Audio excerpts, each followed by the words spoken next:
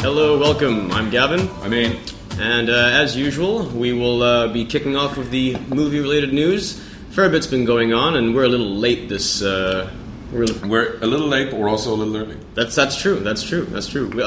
We were supposed to do a podcast this past Sunday, but due to unforeseen circumstances, we were unable to, and so now we are doing a sort of late week podcast. However... that does not mean we don't have some new shit. We have a review of Predators. Yeah, so we have an exclusive review of Predators. An exclusive review of Predators. We were fortunate enough to get into an early screening. Awesome. Thank you. You know who you are. And so, yeah, we'll be kicking through the news really quick. Got some exciting Comic-Con news because McGap and Fries will be at Comic-Con, so we feel the need to just share with you some of the things that are going to be going on at the Comic-Con that we will be checking out. Fuck yeah. And then after that, we'll... move on to the Predators review, and then we'll, as usual, wrap up with the box office in the US and Malaysia. At this time, I might also do a mini review of Melissa George starring Triangle. Oh, right, okay. Movie there. Cool. So, in movie news, it's pretty hard to miss that The Last Airbender has become the worst reviewed movie of the year. Yes, it has officially beaten the Brendan Fraser movie Furry Vengeance. Which looked retarded. And, you know, the thing is with The Last Airbender is that I thought the trailers looked awesome. Yeah, I was looking forward to this. I was really looking this could be a filmmaker coming back. I know, and I really wanted him to come back as well, because I am a fan. I mean, like, even with some of the movies that he's done that haven't done too well, the only movie he's done that I well and truly hate is The Happening. I haven't watched it yet because I don't want to... It is disgusting. It is... it's a hate crime. Really? It is that bad of a movie. But, I mean, I kind of liked The Lady in the Water. Well, apart from him being the author who will write the book that will change the world. That was fucked up. And the critic gets it first. Yeah, and the first person to die in the movie is the critic. You know, I mean, yeah, you're asking for trouble there. This is payback. But what I did like about The Lady in the Water was that in the byline, the fact that it was a bedtime story, and if you watched it with that in mind, it was actually a very cool movie in the sense that he was making it up as he went along. Yeah. It did kind of feel like that, and I like that. He's been making it up. As he goes along his entire career. He's like, shit, I don't have an ending for this movie, and we ran out of money. It was going to be a 3-hour epic. He's dead. Shit, I can't think of how to. I can't think of a villain. I'll make this guy the villain. How do we take down people who come here from another world? They're allergic to water. That's why they come to Earth. Yeah. Because they're scared of water. Yeah. It's also like in the village. Oh, how do I wrap this up? Oh, they're actually in a reserve. I was hoping for her to run into the glass dome at the edge of the spacecraft. That would have been cool. And as the moon, although it could have ended up like Knowing, which was also very much in that kind of style. And I know, but I liked Knowing actually. I mean, I thought Knowing had balls with the ending that it took. Very much so. You know, I mean, that was a pretty ballsy move on Alex Proyas's part. Didn't quite pan out for them, but it was like... No. I mean, the movie didn't do too badly. Yeah. You notice that we're you notice we're just doing whatever we can to not talk about The Last Airbender. Yeah. Because this movie is apparently so bad that just by talking about it, our taste in movies will just disappear. Yeah, exactly. There you go. But he's in trouble, dude. He's in big fucking trouble. I mean, did you get how much money this cost to make? Well, they say that it was about $270 million. But I think that's all in. I think that's marketing as well. Yeah, but still, someone's got to pay that money. So either way, you know. But from what I can understand, it's like people are just tearing this movie apart. Yeah, there was to the point where I really want to see it now. Yeah, I really want to see it because how can any movie be that bad? Yeah, I mean, a lot of reviews, led off with this, the whole saga of him, and a great filmmaker. Could this be his turn and all that shit? It was like, well, we did it just there, but they did it way longer. Yeah, and it was like people are really wailing on this movie. I think some of that is a little over heavy-handed. Mm-hmm. There was one review I did see which was, it has a lot wrong with it, but it's still, kids might like it. Yeah. No, I mean, I think it was on ropeofsilicon.com actually that the review kind of said that is that 10-year-olds will probably like this. No. but anyone above that is going to have trouble. Didn't say that they will hate it, but they said that they'll have trouble. Roger Ebert just tore it a new asshole. You could just sort of see, you could feel his seething anger in his review. There's just that much wrong with this movie. Because it seems to be, it doesn't need to be, the effects seem to be great, the action's great enough, although there's a lot of spastic arm waving is what I heard about the bending. And the main kid being particularly good at it. Yeah. But it's just the fact that everyone has to spout absolute gubbins of plot and stuff like that, and everything is tell, not show. Seems to be the major problem with it. And they cut out loads of things, and people, I think even some of the actors they said are like, the two actors, the lead of the Fire Nation and something else, they're kind of like they're acting in a completely different movie, and they seem to just be going. This would be like Cliff Curtis or Clifton Collins Jr. or something, and Dave Patel. Dave Patel from Slumdog Millionaire. So I mean, even and also from Skins. Yeah. But you kind of do, feel for the guy. You kind of do feel for the guy, and you have to ask yourself: would this movie be getting torn apart the way that it's getting torn apart if it wasn't him? Because he the thing about him is that he's like a more quiet version of Michael Bay in the sense that he doesn't eat humble pie ever. Even when he was even when I think it was MTV that was talking to him, and they were asking him about how do you feel about all these negative reviews, and he's like, I just don't understand it. I don't get it. I don't really know. I mean, I made the movie that I wanted to make, and everything that I saw in my head is on the screen, so I don't know. Really? Yeah. It's like, sorry, I'm not going to say there's anything wrong with my movie. And in that regard, Michael Bay's very similar as well. Yeah. Until he's publicizing the next one. Yeah. It's only this movie was awesome. This is exactly what I wanted to see. Well, hang on, I wasn't great on this plot because everyone's told me now. I know. It's only now that Transformers 3 is in production that Michael Bay has opened up and said, okay, look, Transformers 2 wasn't that good. Because he needs publicity for Transformers 3. There you go. And sorry, I choked on the word publicity. And I Am Number 4. Yeah. And a whole bunch of other things that Platinum Dunes has in the in the framework. But I Am Number 4 just sounds like Roswell all over again. That kids' TV show with Jessica Heigl. I don't know. I'm not terribly excited about it. Yeah. But the whole thing with The Last Airbender is so severe that Universal Pictures has dropped M. Night Shyamalan's name from a whole bunch of movies that he was planning. He was planning on, because he recently set up this production company called the Night Chronicles production company, and he was going to do like a series of low-budget sort of horror movies that would be based on ideas that he came up with. He's an ideas factory. There you go.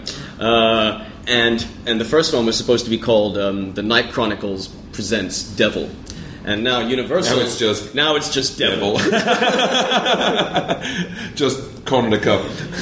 I don't know. I mean, the Last Airbender opened relatively okay. It opened above expectations, but it's probably just going to have a huge drop. Yeah, the word of mouth is toxic. The word of mouth is pretty fucking bad. But Universal Soldiers has dropped M. Night's name from this. So Universal Soldiers? Universal Studios. The Universal Soldiers want nothing to do with this. Although Van Damme will, he's on it. Yeah, Van Damme. He's going to be the Van Damme Chronicles. The Damn Chronicles. Can you fucking believe that? Instead of the MGM line roaring, they just have him doing splits at the beginning of the movie.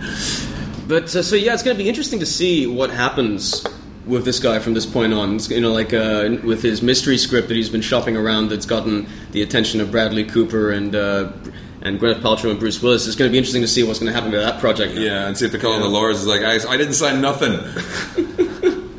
Bruce Willis is just like, shit, fuck. I was getting so much good publicity with Red. I'll never get the patio at this stage. You ever get the impression that Bruce Willis is a guy that's just on this constant comeback? Yeah, he's he just picks a few odd ones. Ever since Hudson Hawk, it's like Bruce Willis is constantly making a comeback every few years. Well, The Surrogates was bad, but it wasn't that bad. I didn't mind The Surrogates, actually. I mean, the one thing that surprised me about The Surrogates was how short it was. It was a really short movie. Yeah. It was under 90 minutes. And for a movie like that, that's usually unheard of, especially these days where every movie's like 5 hours long. Yeah. It's ridiculous. This is something that I'm quite happy about, actually, because you can see this coming a mile away. Lindsay Lohan is in jail. Well, not in jail, but she's been sent to jail. She's been sentenced to 90 days in prison, and then after that she's got 90 days in a drug rehab facility, and this is going to take her out of the running for quite a few things that she was supposed to be doing. Really? She hasn't done anything in the last year. Well, no, because she's appearing in Machete. and she won't be around to do publicity for that. All right. And also, she's got her her designer label coming out, and she's not going to be able to do anything about that. Slut by Lindsay Lohan. But one guy who does have a lot of faith in her is the director of the film that she's going to be doing later, called Inferno. What's his name? His name's Matthew Wilder. Have you heard of him? No, that's why he's... I'll wait for her. I'll wait for her. She's going to be... The heat coming off her when she comes out of jail, it's going to be right on my movie. It's an independently financed porn star biopic of Linda Lovelace. It's called Inferno, the Linda Lovelace story. And they say that they'll wait for Lohan even if it means delaying production to 2011 and beyond. In an email, he said, quote, "Not moving on, not recasting, not under any circumstances." He might eat those words when she's been caught shivving another inmate and gets life. He also added that the production is fully financed and prepared to go. But nonetheless, he was going to remain fully committed to Lindsay He really Lohan. needs this movie to work so he can get more to Which work. does kind of make you think that he needs Lindsay Lohan in order to keep the financing. Yeah. Or she's providing it all. She's got a good bit of Herbie money left. Well, it's kind of... But it has been... She has been proven to difficult to insure when it comes to movie sets. Gee, I wonder why. Also, you got to shoot around the bracelet. But apparently, she was doing quite a bit of. She was hawking the movie at the Cannes Film Festival, and it's which is pissed out of her mind. There you go. Instead of being at a trial. There you go. Maybe she's quite charming when she's pissed out of her mind, because apparently it's because of those meetings that this movie has financing. She was also supposed to appear in this movie called The Dry Gulch Kid. It's like she's. That sounds like a porn. That sounds like another porn movie, yeah. It's an adventure comedy that would team her up alongside Willie Nelson. What? Yes, and it would... Sorry, what? Willie Nelson and Lindsay Lohan together at last. Yes, together at last. Look. Even apparently they're going to wait for her as well. The producer, Carrie Wallum, said, and I quote, "We have a bunch of music videos we're doing right now, so we can just be busy until she gets out. We hadn't really negotiated the full deal yet, but we'll see how it works. She's a good actress. We'll wait." Fuck yeah. Did you see the thing I only saw today about when she went in there, she actually had "fuck you" on her fingernails? Yes. That's pretty fucked up. Did you see the footage of when she got sentenced? No. It's funny as fuck. Really? It's funny as fuck. Is it like a performance? She's better in this clip than she is in any of the movies that she's done her entire career. It's amazing. Even The Parent Trap? Especially. Parent Trap is all about fucking... Was that Dennis Quaid? Yeah. Was that Dennis Quaid in The Parent Trap? Yeah. And Natasha Richardson, right? Yeah.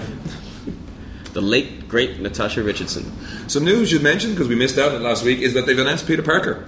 Yes. So Andrew Garfield has been Andrew Garfield has been cast as the new Peter Parker, which I think this is a good choice. He's a good look. He's like 26, but he still looks about 16. He's a good actor. I saw him in Lions for Lambs, and he was very good in that. Yeah. And he's in the movie with Keira Knightley and Carey Mulligan coming up, Never Let Me Go. Oh yeah. He's one of the leads in that. Yeah. And he was also in the one that gives away its trick in the trailer. There you go. And he was also in I haven't seen this Dr. Parnassus. Yeah, he's good in that. Is he good in that? Yeah. I mean, he's not playing like New York though. He's like a total. What are you talking about, mate? You know. Well, he's English. Yeah. He's totally playing English though, isn't he? He's like a street kid, you know. Oh right. Yeah. He's an East Ender. Yeah, total mate. But finally, I've been kind of curious what Machete's about, and they released an official synopsis. Machete, played by Danny Trejo, a renegade former Mexican federale, roaming the streets of Texas after a shakedown from drug lord Torres, played by Steven Seagal. Awesome. Reluctantly, Machete takes an offer from Spin Dr. Benz, played by Jeff Fahey, a legend, to assassinate Senator McLaughlin, played by Robert De Niro, a corrupt senator. He double-crossed and on the run, Machete braves the odds with the help of Luz, played by Michelle Rodriguez, a saucy taco slinger. Padre, played by Cheech Marine, his holy brother, and April, Lindsay Lohan, a socialite with a penchant for guns. Just change it to drugs and alcohol. All while being tracked by Sartana, played by Jessica Alba, a sexy ICE agent with a special interest in the blade slinger. Oh, it's ICE agent. It's not ICE agent. I thought it was ICE. What is ICE? I don't know. Immigration? Maybe. This Mexican. He's got no fucking pass. He killed a senator. I don't fucking care. He's immigration. He's going home. You just fucked with the wrong Mexican. Exactly.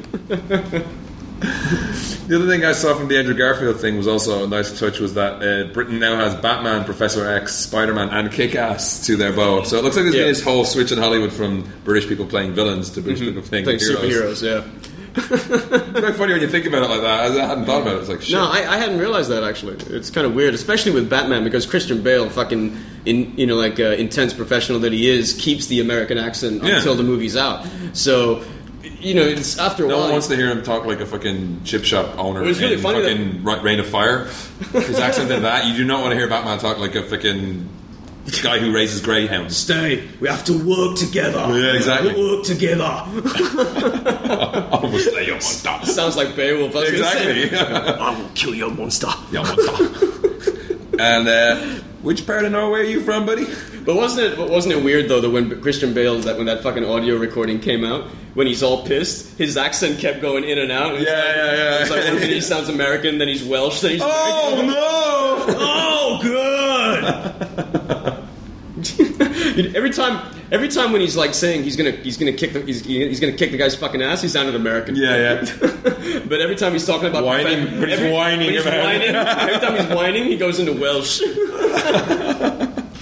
Welsh? He's English. He's English. Yeah. I thought he's from Wales. I don't know. Doesn't matter. Yeah. He's American now. He's American. He's a Gothamite. Bruce fucking Wayne. The goddamn Batman. Although I've said this many times, I am really curious to see when Batman 3 comes along. Are they going to ditch the Batman voice? Because it's gotten so much. It's a joke. It's beyond a joke. It's gotten so much shit, and Christopher Nolan is too clued in to not be aware of this kind of shit. By the way, Inception is just getting nothing but rave reviews. Chris, could you just maybe just do one take without needing a strepsil? Just do one. Let's see how it looks, okay? You know? Rachel!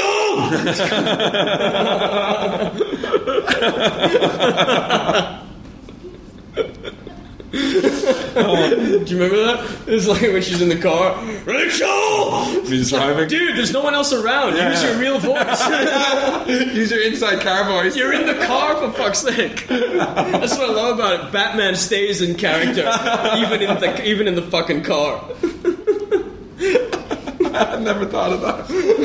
There's no one else around. But I don't understand why you use the voice, because there's never anyone else around. He's always in the fucking shadows, so just like, why do you need that voice? Doesn't make sense. Harvey Dent, do we trust him?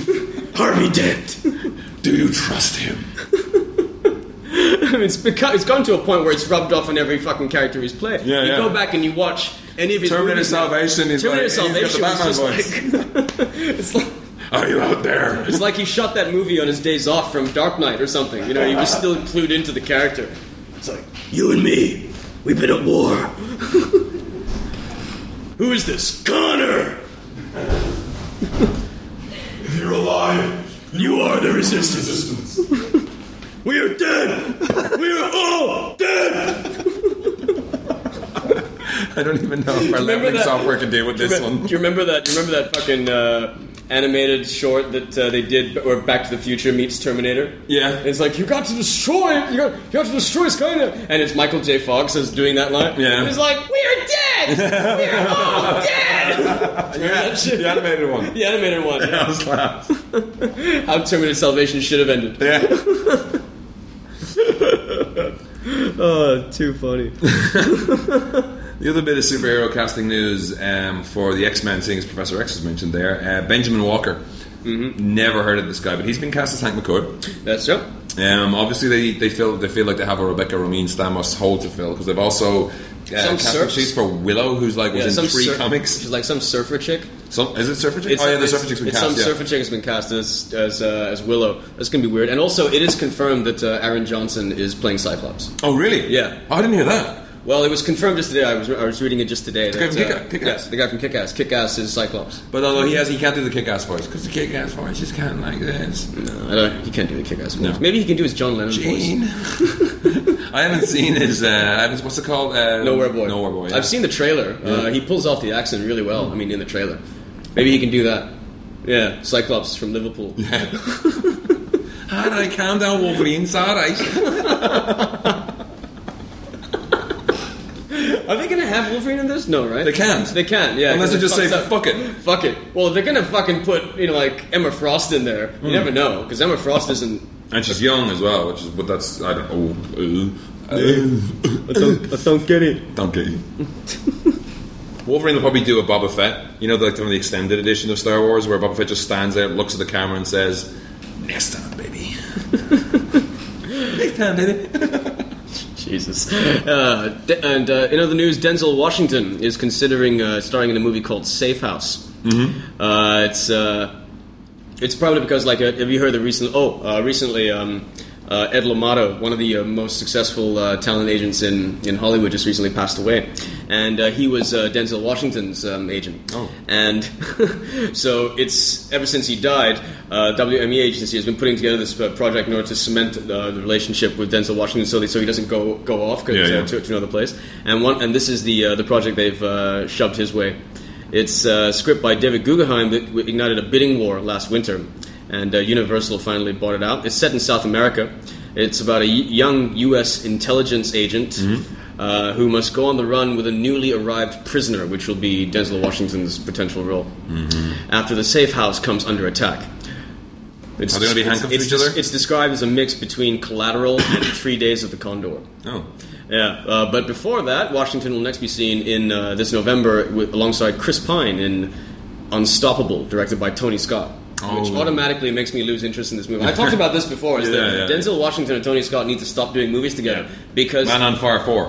Because he uses the same sort of color tones and everything. All of the movies look the fucking same. It was Man on Fire and the Time Travel one, right? Was both of them? Yeah, and Deja Vu. Deja Vu, and also the Taking of Pelham 1, 2, 3. I mean, it was the same sort of look. Yeah. That all of Tony Scott's movies have. All of his movies look like Domino. Glossy. Domino's a fucked up movie, though.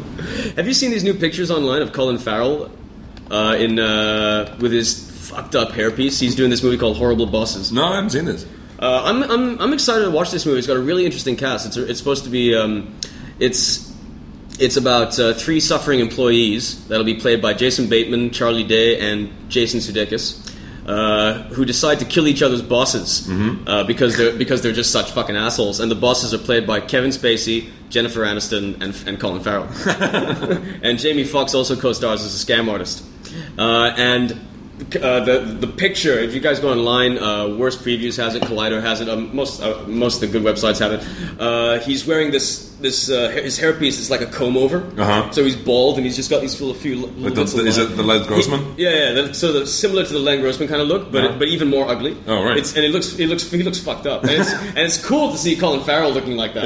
Yeah. Because he's usually just too cool for school. Yeah, so it's looking pretty cool. And anytime any movie that has Kevin Spacey playing a douche, I will go see that movie. Did you see? I saw this trailer, which is just... Have you seen Swimming with Sharks? That movie he did with Frank Whaley? No. You have to watch that movie. That movie is fucking funny. Yeah? Yeah. It's about, Frank Whaley is his assistant, and Kevin Spacey is essentially the boss from hell. Oh, right. It's like The Devil Wears Prada, but for guys. Did you see there was a trailer that came out this week for Big Money Rustlers? Did you hear about this? No.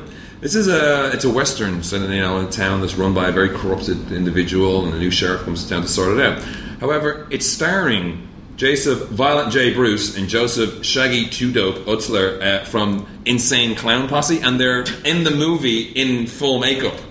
So there's this western town, and then the governor guy is like white paint with this fucking insane black clown shit on him. Mm-hmm. And they're just ignoring the paint altogether and just acting around it. It's bizarre looking. I don't know. Apparently, it's a sequel to 2000's Big Money Hustlers, or a prequel, which in which I just. Have you seen what the Insane Clown Posse look like? No. There's the big motherfucking fat dude he looks like the clown from Spawn, and then there's this skinny little shit whose hair is falling. He looks like does he look like the black clownish guy from Akira? Kinda, yeah. Although not bald, he's got hair. Yeah, fuck. Well, he wears a hat and he's got a beard. But it's it's the Juggalos, these fucking Insane Clown Posse they're this weird subculture in the States. They are a band, but their thing is they have this really stupid looking face makeup. I thought there was more than 2. I'm not sure if they killed each other or something. I've never heard of these guys. You never heard of the Insane Clown Posse? No. They've got this rabid fucking fan base. They're worse than twiehards, but they'll fight. And they wear makeup. It's a bit like Twilight as well. But yeah, this is just bizarre. If you have a look at this trailer, it's just the fact that no one is bringing attention to it, or the director didn't say, "Hey fellas, do you think we could try like one scene without the makeup just to see how it looks?" Because they're cowboys with face paint, for fuck's sake. Why? It's just weird. But does it look like it would be fun? No, it's like, I mean, it looks really bad. Not really bad, like in an intentional way. It just looks like mediocre bad. Mm-hmm. Like, it does have, a couple of funny, like, looking bits, but not like, it's not nailing it. It's not like you're thinking this is going to be hilarious. This is just for their fans, by the looks of things. But just, I really get money for this shit. It's weird. Well, if they have a rabid fan base and they're successful doing other things, it's probably not that difficult to put a low budget movie together. Maybe. Does it look low budget? Does it look like it looks low budget? Yeah, it's shot at like the fucking western town at Disneyland. Well, then that's how they put it together. Did you see the trailer for Let Me In, the US trailer? Yes, I did. What did you think? I think that it looks exactly like the original. Yes, which bodes well. I don't know. I mean, this is Eisner. Is it Breck Eisner? No, it's not. It's Matt Reeves. Oh yeah, Matt Reeves, the director of Cloverfield. No, I mean it's. I guess in that regard, it's cool that they are staying faithful to it, but it kind of begs the question: what's the point? Yeah, I mean, if you're gonna do, it's for Americans who can't read subtitles. I mean, yeah, but that's it. It's like it's the exact same. You're gonna do the exact same movie, but in English. And to me, I just don't understand what the point is. Yeah, And even for Chloe Moretz, because it's I mean, I am going to watch it. Yeah. I am going to watch it, and I'm going to make sure I'm alone when I watch it. But it's on the outside your door. It's like sort of like the person who wants to sort of nitpick in me that is just sort of.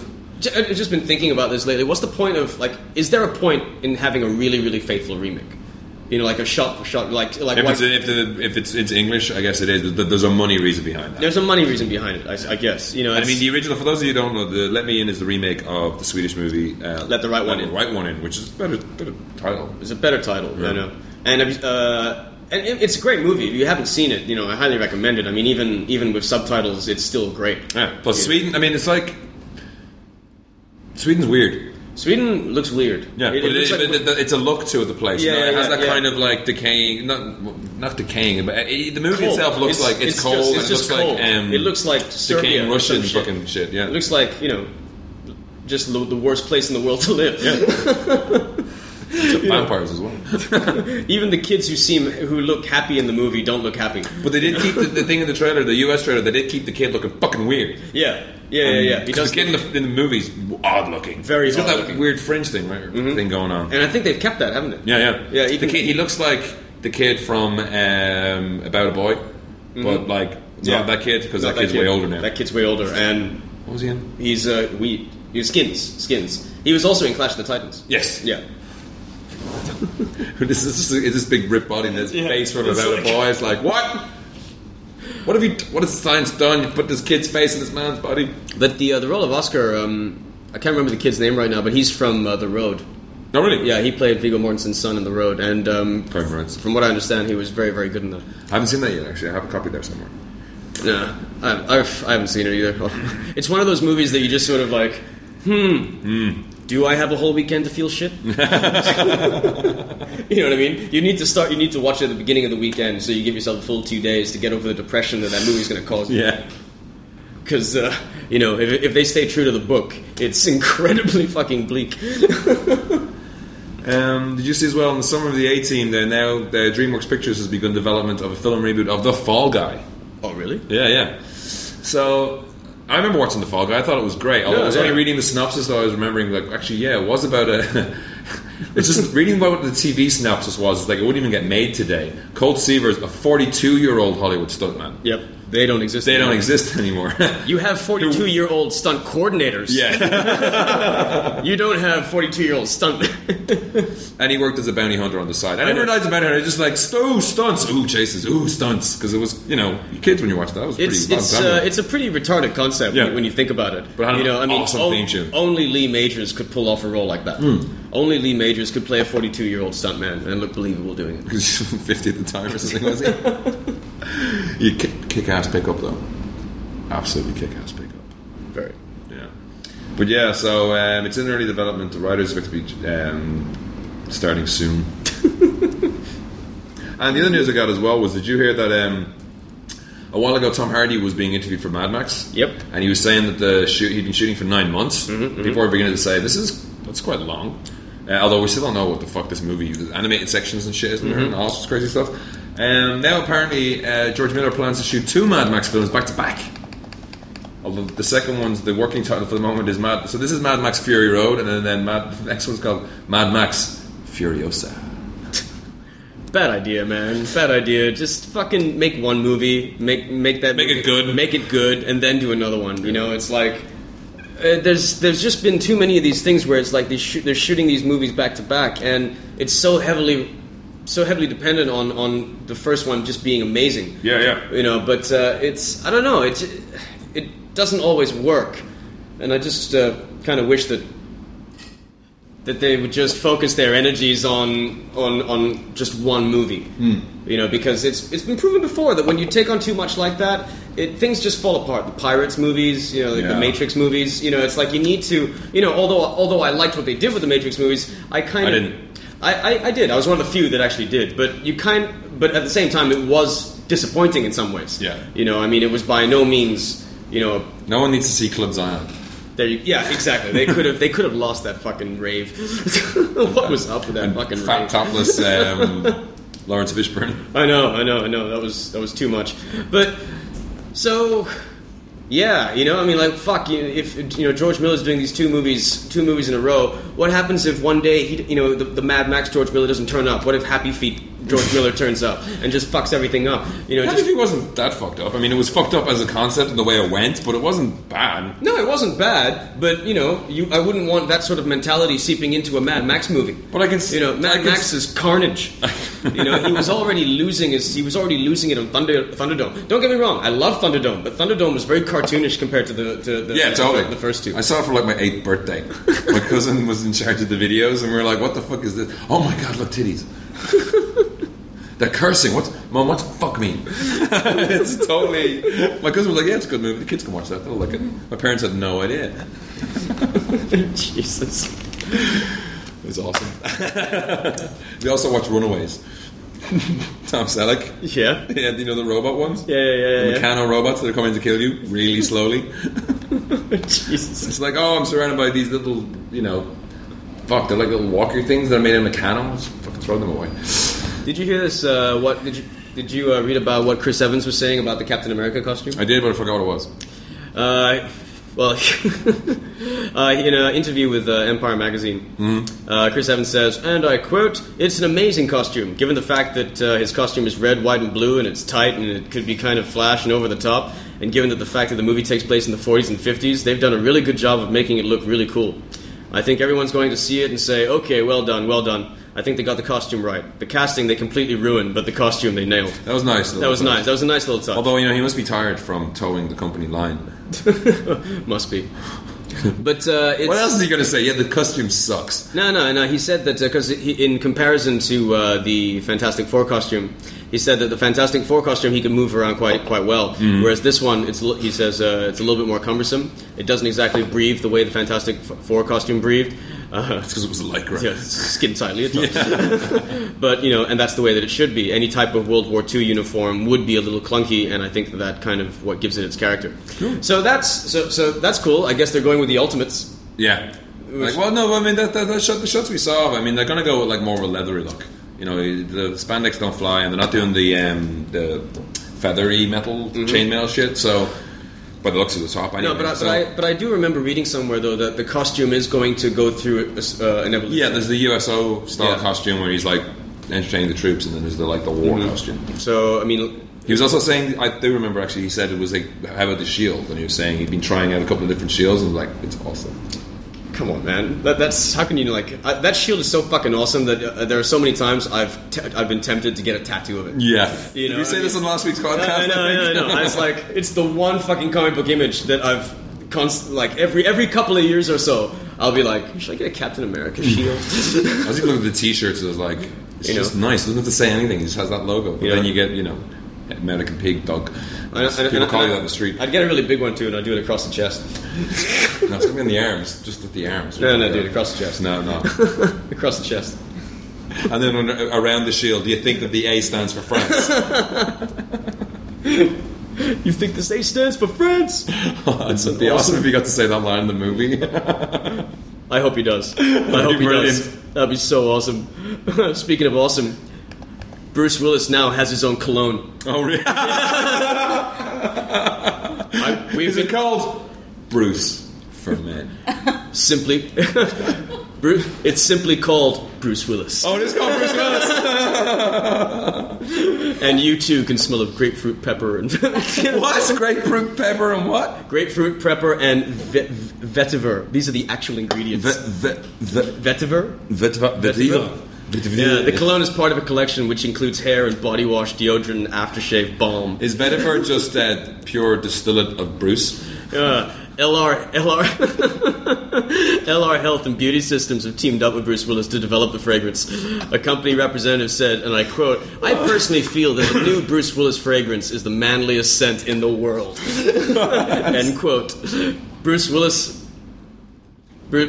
himself said, "The development of my new fragrance together with the very committed and passionate LR team was really a lot of fun. The products stand for individuality, uniqueness, and sustainability." And sustainability? Sustainability. This is made from peppers. That's what convinced me and what unites me with LR. P.S. Fuck you, Ashton Kutcher. No, I didn't say that. Didn't say that. But the tagline for the cologne is "Smart guys live forever." Why didn't they just go with, heroes don't turn around to watch explosions? This is better than a fucking Hudson Hawk action figure. Yeah. Is the advertising is going to be just him smirking? Just like, fuck, can you believe this shit? Can you believe this shit? Are you going to actually buy this crap? I'm going to buy it. I want to smell like Bruce Willis. They got the Old Spice guys, they got them kicked into a tub now. It's just like, that whole look. Is he going to get Terry Crews to advertise his cologne? Bruce! Bruce! Make you smell like a man! Man is vinegar! Is the bottle just going to be like in the shape of a vest or a gun? Bruce Willis comes in a gun. What would the bottle look like? The Jean-Paul Gaultier corset thing, but like just the vest from Die Hard with some stains on it. It'll be the shape of a bicep.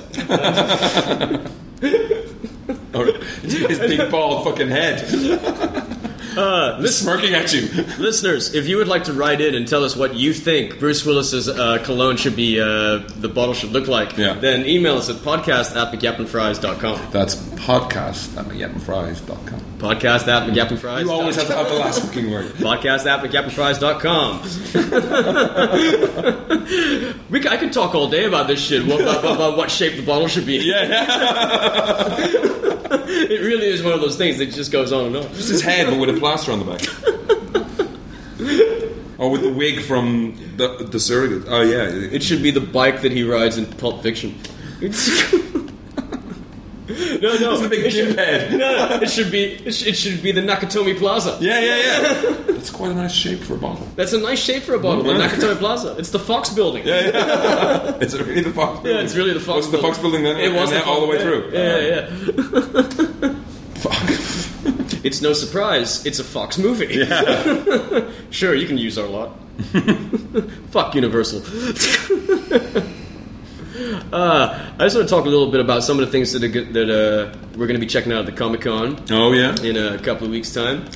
So to stick it to our fans? It's not sticking to it, man.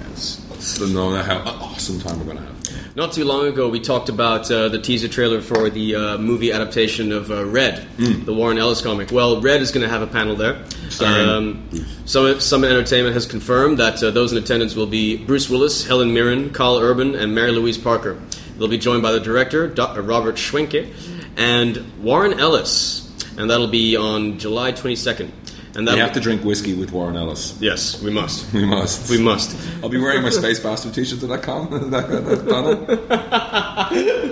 Are you Warren over here? You're going to be one of those assholes that goes up to the mic and asks a question. Hey, hi, Warren. Hi, Warren. Love your shit. Gavin Fries.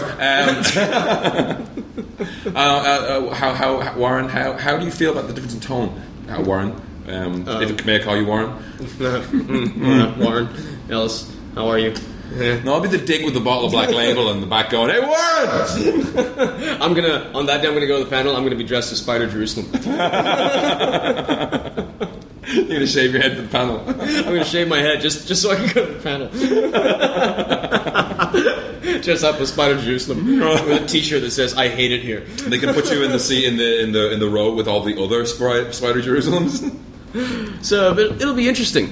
Yeah, I mean, a panel for that is, it's not like a Captain America or the Tron where you're looking for, your mind to be blown. Yeah. But it's cool that they'll be there. And, seeing Helen Mirren at Comic-Con is just weird. Yeah. I know.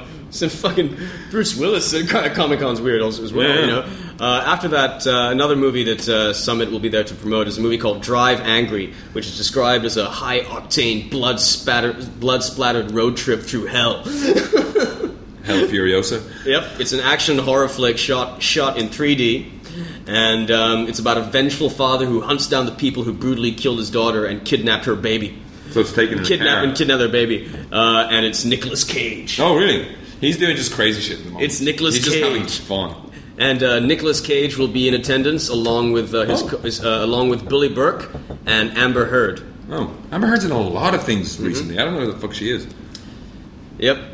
And it's directed by Patrick Lucia, who directed My Bloody Valentine 3D. Did you see that? No, that was one of the early horror, the early. That was one of the first 3D movies to come out. Now that you've seen Toy Story, what did you think of the 3D in that? Did you forget about it? Yeah, I didn't think it. I didn't think it was necessary. But I forgot about actually the first time with wearing the glasses. I completely forgot about them. I find it very difficult to forget about 3D glasses because I already wear glasses, and so when you're wearing glasses on top of your glasses, it's hard to not remember. You can't contact that shit or anything. It's like because there's already one thick ass pair of glasses, so to put another one in front of it, it keeps slipping down my tiny nose. So it's it's very difficult to not be reminded that there's a big fuck off spectacle frame. There's some elastic bands in there with threatening to slip off my face and destroy my movie-going experience. So I don't feel that it was really necessary. I mean, there's nothing really there. I mean, if anything, it adds a little bit of depth. Yeah. But that's about it, really. I mean, there's no immersion. What do you think of the short at the beginning? I really loved it. No, it's cool. Really cool. I think it was my lovely favorite. Mix of it was my favorite, actually. Oh, really? It was my favorite of all the stuff they've done. I still like the birds. The birds is cool, but I really like this. There was just something about the blending the two styles, and it was just really nice. And I loved the 2D. Yeah. The 2D figures were just fucking funny. Yeah. It was really cool. I liked it a lot. Check out the chick on the beach. The two little dirty old men. They look like little old men. Yeah. I thought it was.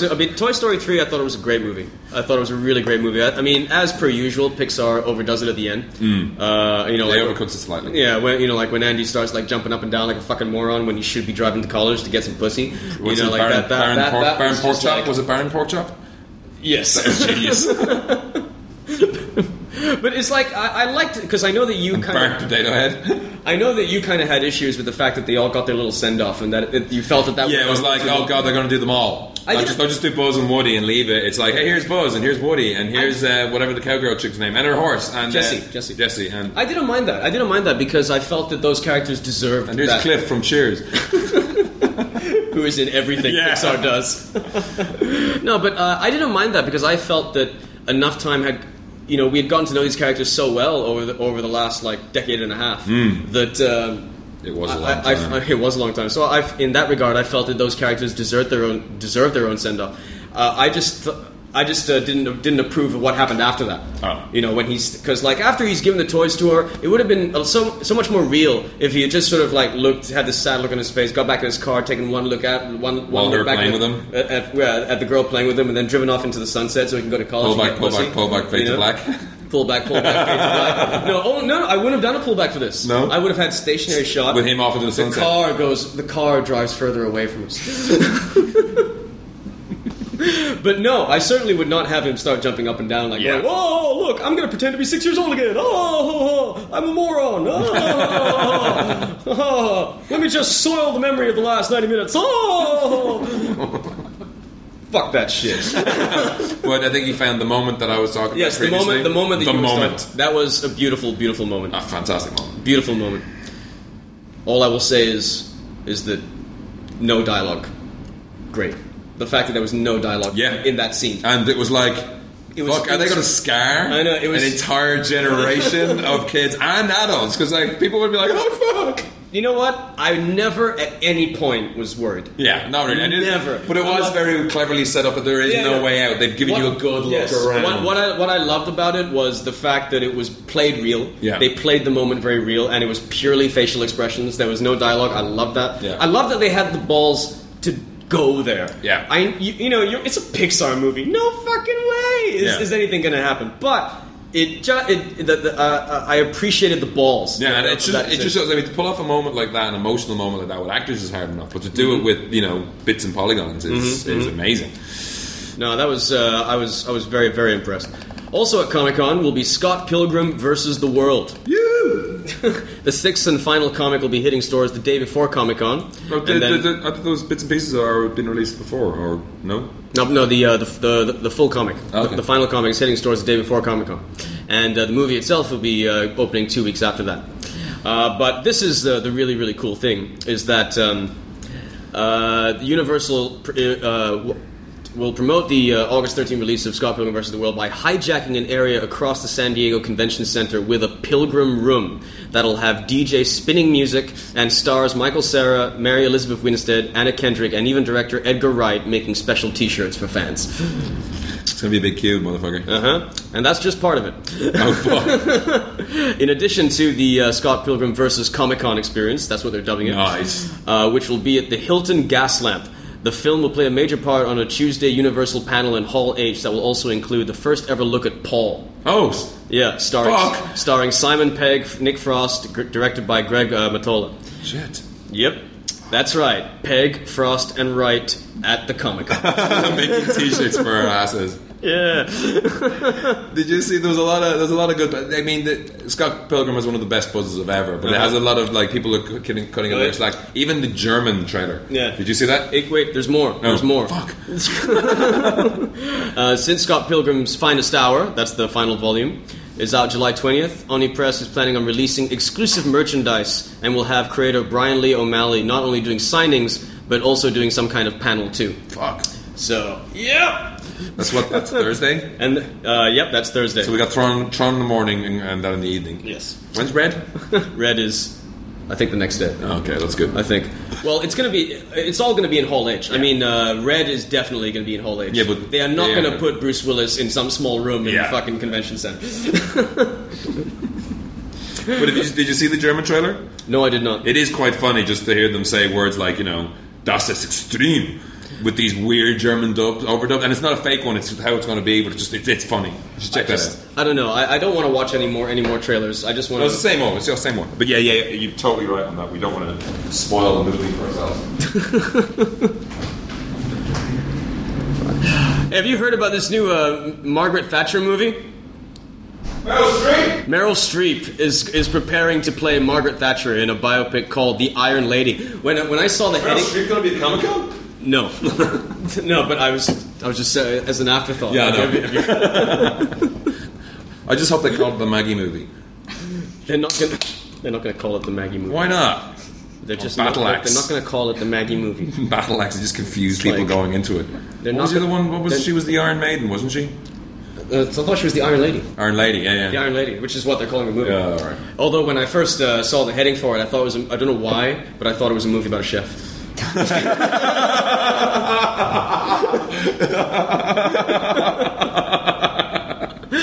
Before I read the article, I was like, Meryl Streep, Iron Chef? Meryl Streep considering the Iron Lady. I'm like, huh? And also because it's directed by she's reuniting with her Mamma Mia director. Yeah, I thought Meryl Streep, Iron Lady, Mamma Mia. It's about a chef. I think I didn't read it properly. In the back of my mind, I'm like, Iron Chef. Yeah, Iron Chef. You know, and not realizing that Meryl Streep would actually be repeating herself by playing another chef. Yeah. No, it wasn't Julie and Julia. What was it? Yeah, Julia and Julia. Oh, it was Julia and Julia. Julia and Julia? Was it Julia and Julia or Julia and Julia? Julia. Julia and Julia? Yeah. Julia? Also, he said Jim Broadbent is in talks to play her husband Dennis. Yes. You have to lose a lot of weight. Yes. Dennis is a skinny bitch. Yes. Maybe they can get John Goodman. Who they need to play her idiot son? That's what I want to see. Like, you know, he was Mark Thatcher. He got done for like trying to overthrow some country in the condo. Aaron Johnson. Congo. Did you say condom? Yeah. Condo. Trying to overthrow a government in the condom. He is that stupid. Even in the, I remember sitting around watching, like, you know, New Year's Eve programs with Clive James presenting them, and he was talking about how stupid Dennis was and how Chris O'Dowd can play the son. Yeah, because he just looks stupid. Yeah, but even Dennis, there's all this whole, like, you know, Dennis is always like the whipped husband and all this kind of stuff. I don't know, because it's Margaret Thatcher for me. It's like I keep forgetting what she looks like for real. Every time when I picture her, I picture the spitting image. Yes, Margaret Thatcher. Yeah. You know, it's like and then you see a photo, it's like, oh fuck, it was real. It wasn't a nightmare. As a child, spitting image used to gross me out. It used to fucking gross me out because I had issues with puppets being like horny and sexy. I remember like watching one episode where I got a completely different buzz out of the Teletubbies. I remember like watching one episode and the episode opened with this fucking spitting image woman like putting her stockings on, you know, and it had the shot was her legs up in the air, and like she's like, this one stocking on, you know, and I remember just as a child like just being disgusted by it. I was like, ew. It made me think that because when I was a small boy, I believed TV. Yeah. I thought it was real. Yeah, you thought it actually looked like that. You know, and what's his name? Roy Hattersley spat everywhere. Yeah. I thought it was actually real shit. You know, I would get scarred watching movies because when people got hurt in movies, I thought they were getting hurt for real. Yeah, so you can imagine how how loud my scream was when Luke Skywalker got his hand cut off. Fuck! I was like, oh god!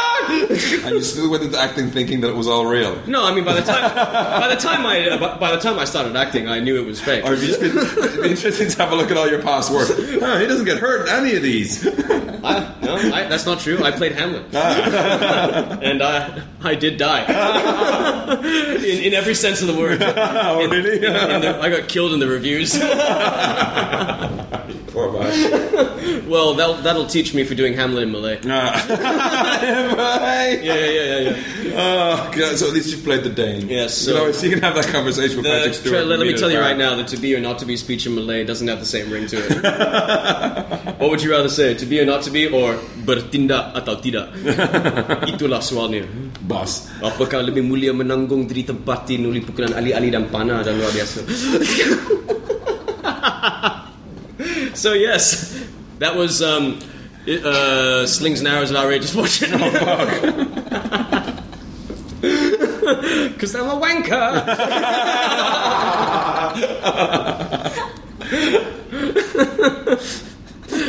Just remember, kids, stay away from the theater. Yeah. And the thing is that always like it was always like actors that I really liked that kept dying. It's it's like Bruce Willis. Did you not figure it out after a while that he kept coming back? No, hey, it's Bruce Willis. No, it's his brother. Oh, your parents fucking with you? No, it's because because at the time we were watching a lot of TV. So like with V. You know, what age are you? With V, it's all real. With V, you know, it's like when Robert Englund died, I thought he was dead, and then when he did Freddy Krueger, I thought, oh shit, like this is how he looks now. He's dead.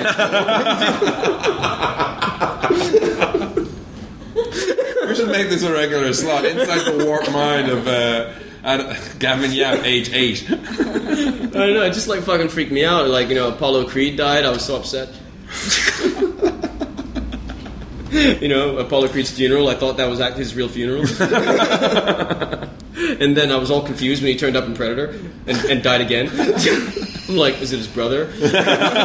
I'm just kidding. But by that point, I kind of clued it in. Yeah. But I think up until I was about 5 or 6, I actually believed that shit. It would freak me out every time a character died. Jesus Christ. Did you? I want to say just quickly on the trailers. Did you see the trailer for the space battleship Yamato movie? No. Or Star Blazers, it was called in the US. No. This is insane. Is it? It's full live action, but with insane. Like they take an old Japanese sub that was sunk during World War II and turned into a battleship to fucking kick ass. There was 2 trailers came out this week. It was that, and there was Space Captain Harlock. Mm-hmm. That's full CG.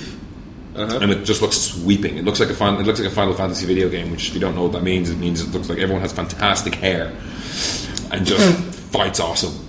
So but the space battleship Yamato trailer does look pretty badass. If you get this submarine flying through space with this, I've seen bits and pieces of the old cartoon. Like the captain has a big old. He looks like the captain of Titanic. Mm-hmm. The guy looks like the captain of Titanic, only Asian. He looks like Theoden. Yeah.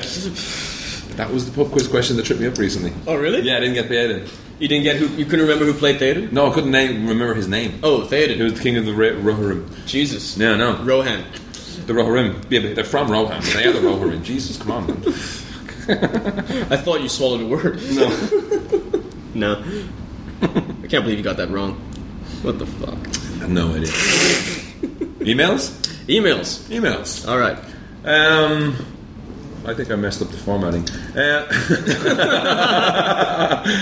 I think great radio. If memory serves correctly, would you want to show pictures of Conan? Fuck off. That's true. If memory serves correctly, this is an email from Kit, who sends out a 2-part question. What are your 3 favourite movie scores, and what are your top 3 favourite movie soundtracks?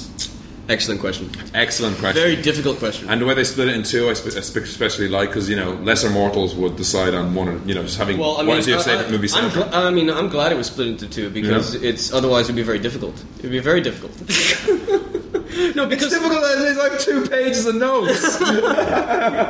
2 pages of notes? Yeah, because it's like for the score. Don't you work? What the fuck? It's the internet. It's quick. Okay, all right. So score. What is it?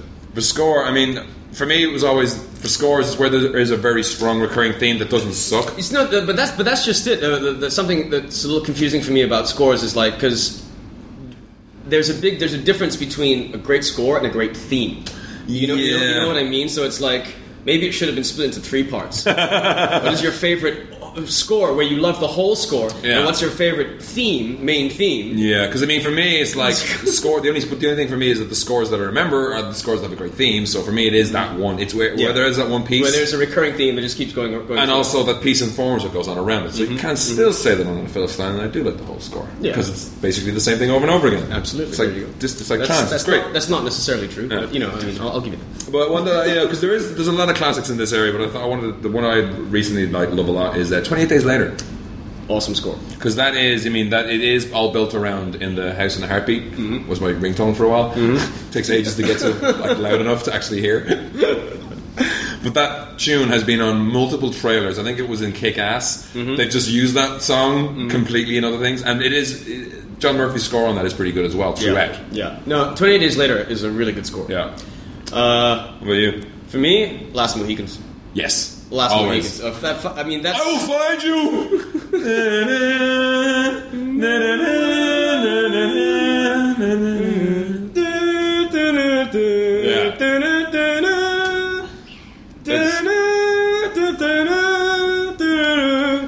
Researching this. He's running through the woods. Yeah. He's running up a mountain. I've done that. Listening to that running up a mountain. Yeah. As the helicopter passes you by. I've run in the woods, humming the tomahawk and war paint. Humming the. That was an interesting weekend. Yeah. Shrooms were involved. But researching this, I was like, hang on, that reminds me of something. And I think Braveheart is very much a knockoff of that. Yes, very much so. Although it does add the pipes. Yes, but no movie soundtrack knocks it off worse than Dragon. Probably because it's the same composer. Yeah, that's the thing. It's like you go through your list and then you're like, yeah, James Horner. The Last of the Mohicans was one of the rare soundtracks that was actually done by 2 composers. Yeah, Randy Edelman and Trevor Jones. And Trevor Jones is actually the one responsible for that theme. Really? Yeah, that Randy Edelman stole and used in Dragon. It's very similar. Last of the Mohicans is like... Yeah. Dragon is like... You just cut out the intro. It's pretty much the exact same thing, only with some fucking Asian drum beats in the background. Yeah, But I love the Dragon score as well, but it was just totally different. I'm going to run through some quickly here because they're all of this type. I mean, there's Terminator, obviously, Starship Troopers, RoboCop. Yeah, RoboCop. I think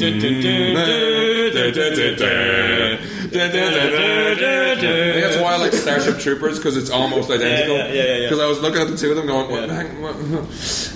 Back to the Future. Back to the Future, yeah.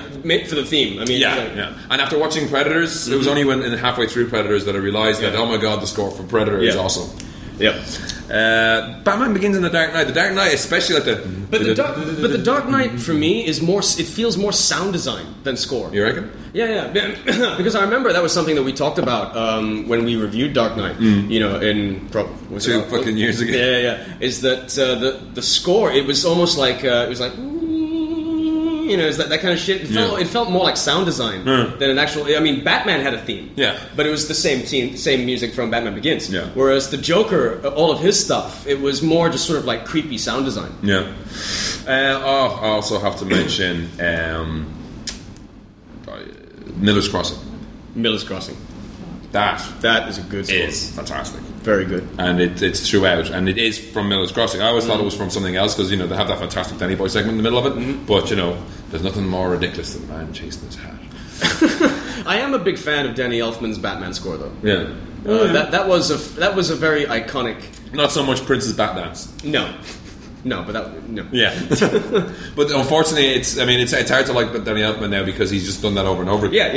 Yeah. I mean, at that point, it was still pretty alright, I mean, like, you hadn't gotten sick of it yet. By the time, like, fucking Alice in Wonderland came around, it was just like, Jesus. Yeah. Even the score that he did for the Frighteners, it felt like, like leftovers from something else. Well, you saw that clip online they had about, when Tim Burton's pitching the movie, it's like, Danny, I need something like...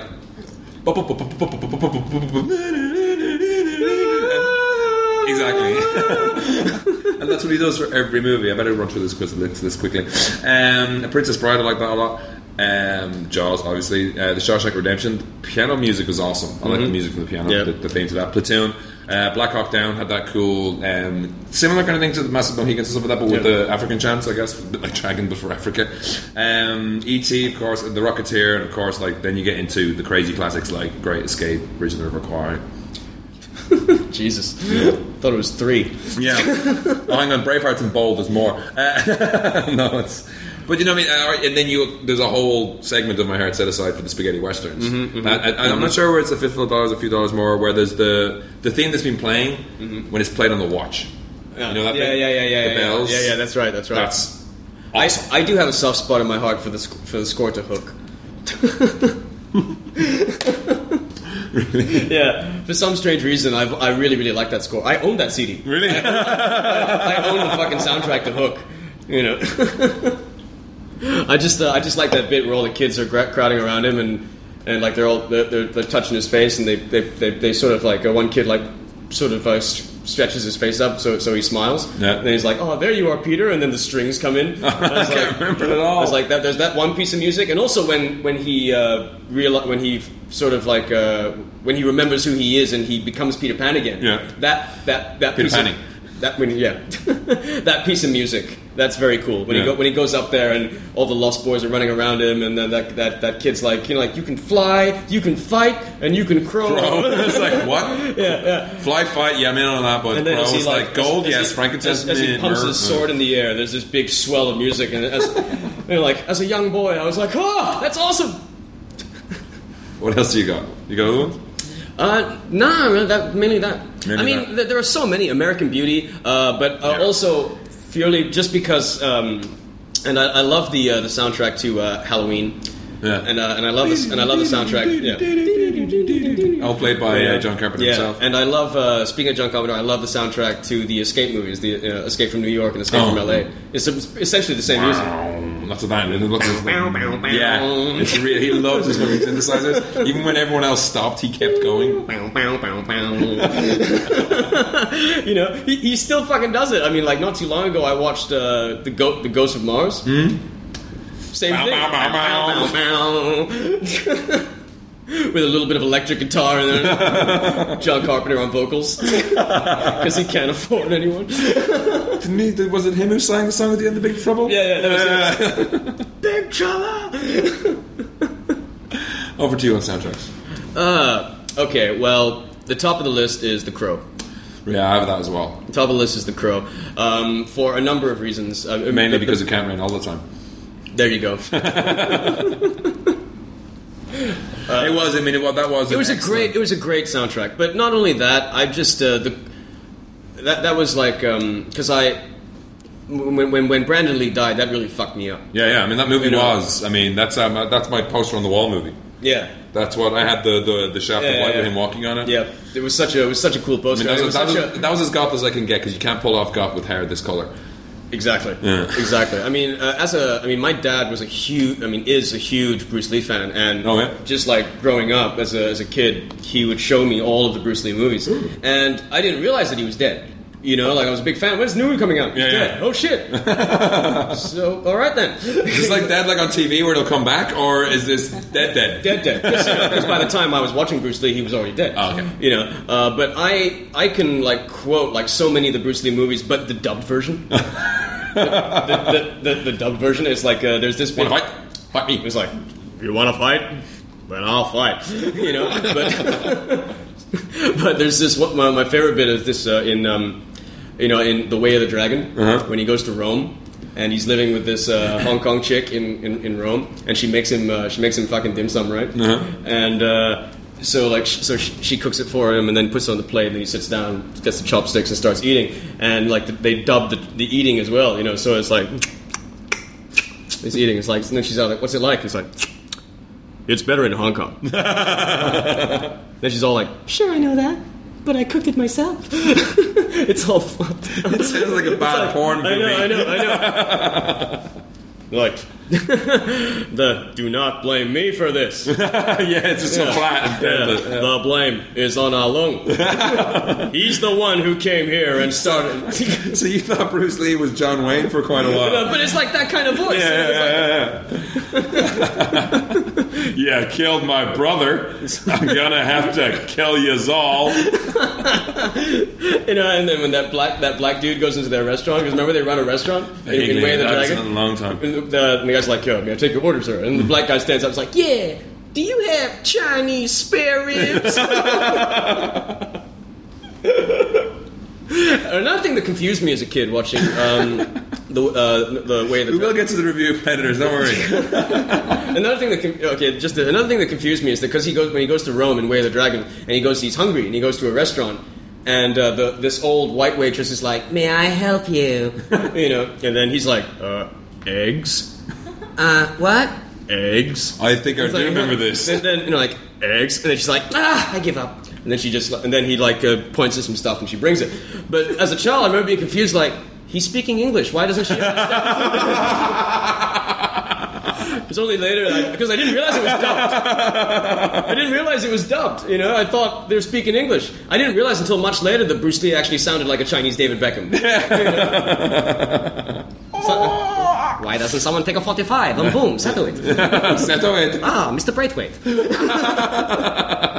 It reminds me of when Eddie Izzard went to France and went through the whole thing of learning his entire routine in French and did all the voices. So Sean Connery is Noah. Who gets to play God?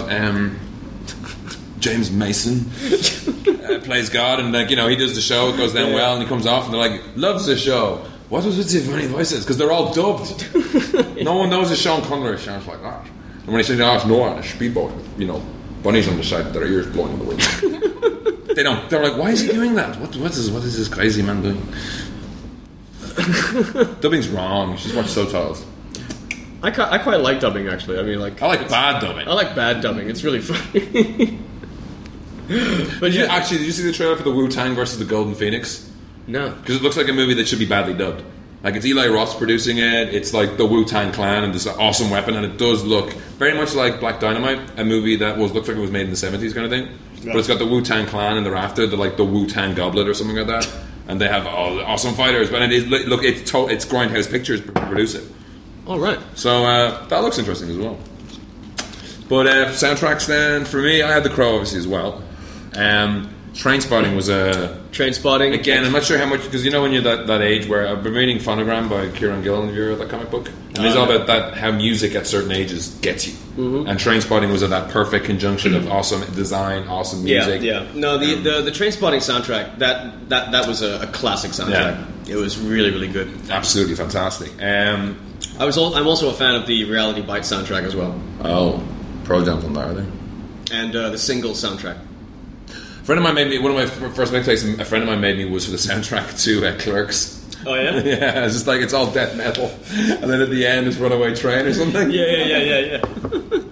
The one that used to be, actually, this was actually my party CD for quite a long time, was Go. But the Go, yeah. That had a really good has soundtrack. a kicking soundtrack. That really captures the insanity of a night out in KL. Someone always ends up asleep by the bins. Someone always, drives a car into a thing.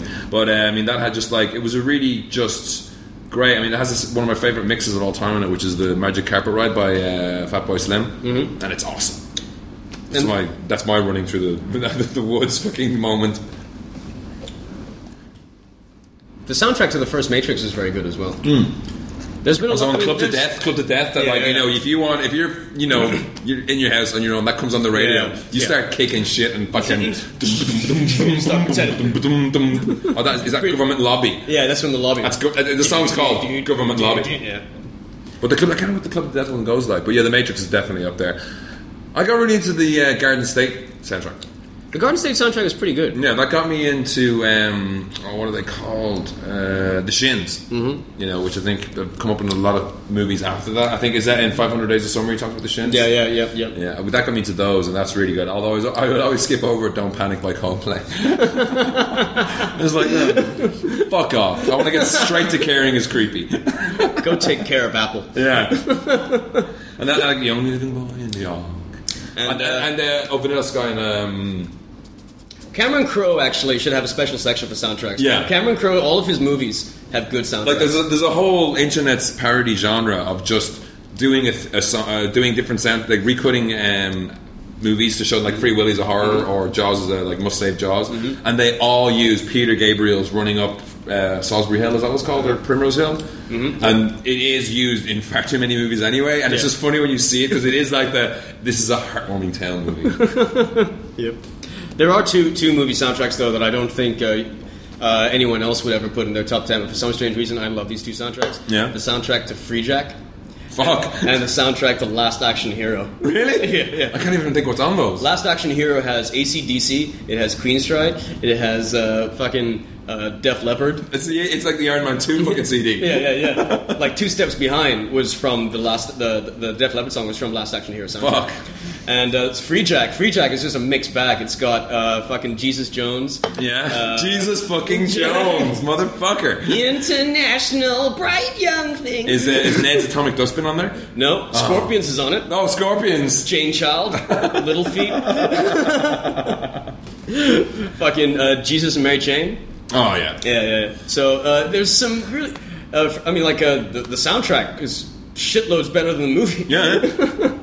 I think I also mentioned these to go to. The Commitments. Because the soundtrack is... The Commitments. How could I forget that? The Commitments. That's awesome. Great. Fucking Andrew Strong had a career there for a while, and it was just like... He had one solo album. Mustang Sally! He had I love that bit in the movie. It's like... So, I can't do the accent. Better not. Yeah. So you are backup singers then? Yeah. Well, your voice... You got good voices, but you're not putting enough of this into it. He grabs his balls. It's like... This is a singer, Deco. It's like, Deco, you're a bus conductor. Is that upper Deco or lower Deco? I like it when he's that was my introduction to the blues. When Deco's when they're having like a band meeting, and Deco whispers to one of the other band members, and then Joey the Lip says, "Now the quirks are fucking right."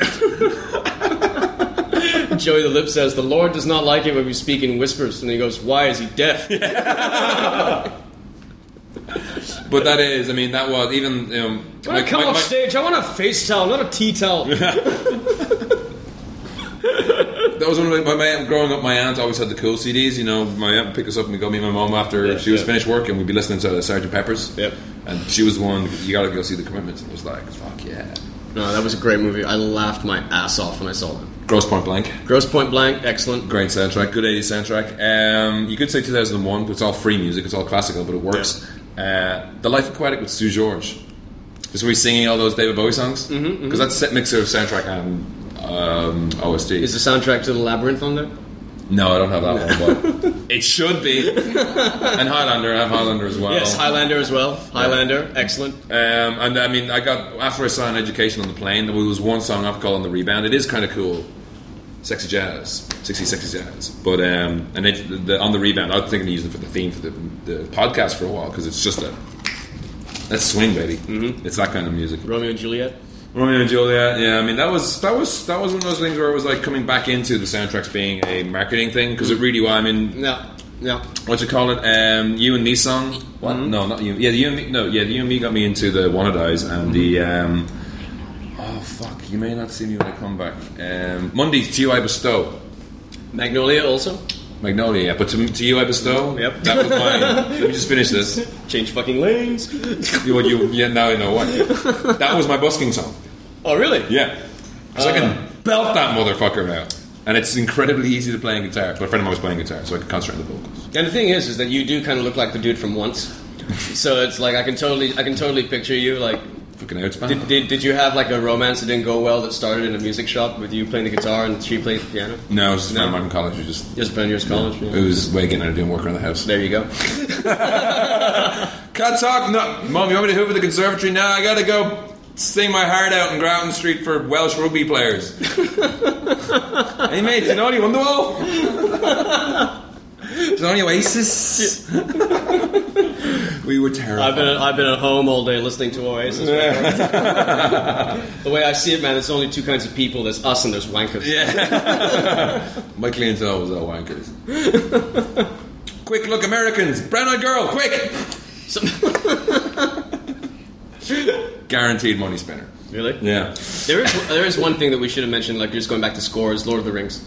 Yes, very much so. Lord of the Rings. Because that was very much a big part of me, crying like a small child whose candy's been taken away when Gandalf gets it. When Gandalf got it and when Boromir got it. Yeah. I was like, and even when they're outside, it was the like, music. It was like that scene from Sleepless in Seattle where Tom Hanks is talking about how they cried at the Dirty Dozen. Yeah, yeah, it was like that for me when Gandalf died. No, don't look at me, don't look at me. Yeah.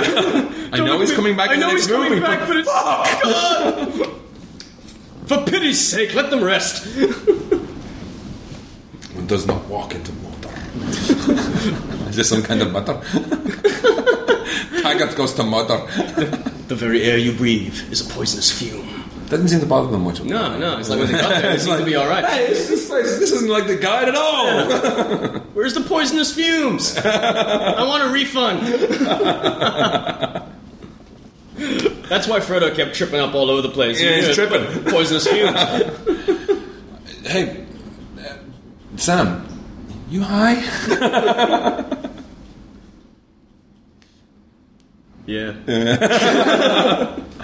Well, I think that covers my list. Is there anything else you got? I mean, that's pretty much it. Yeah. I do like a good score. Run Lola Run as well. Actually, I had that for my gym music for quite a while. Run Lola Run was nice. Yeah. It's good gym music. Yeah. Especially if you're on the treadmill. Yeah, I've listened to it about 6 or 7 times now. Since it came out in the 90s.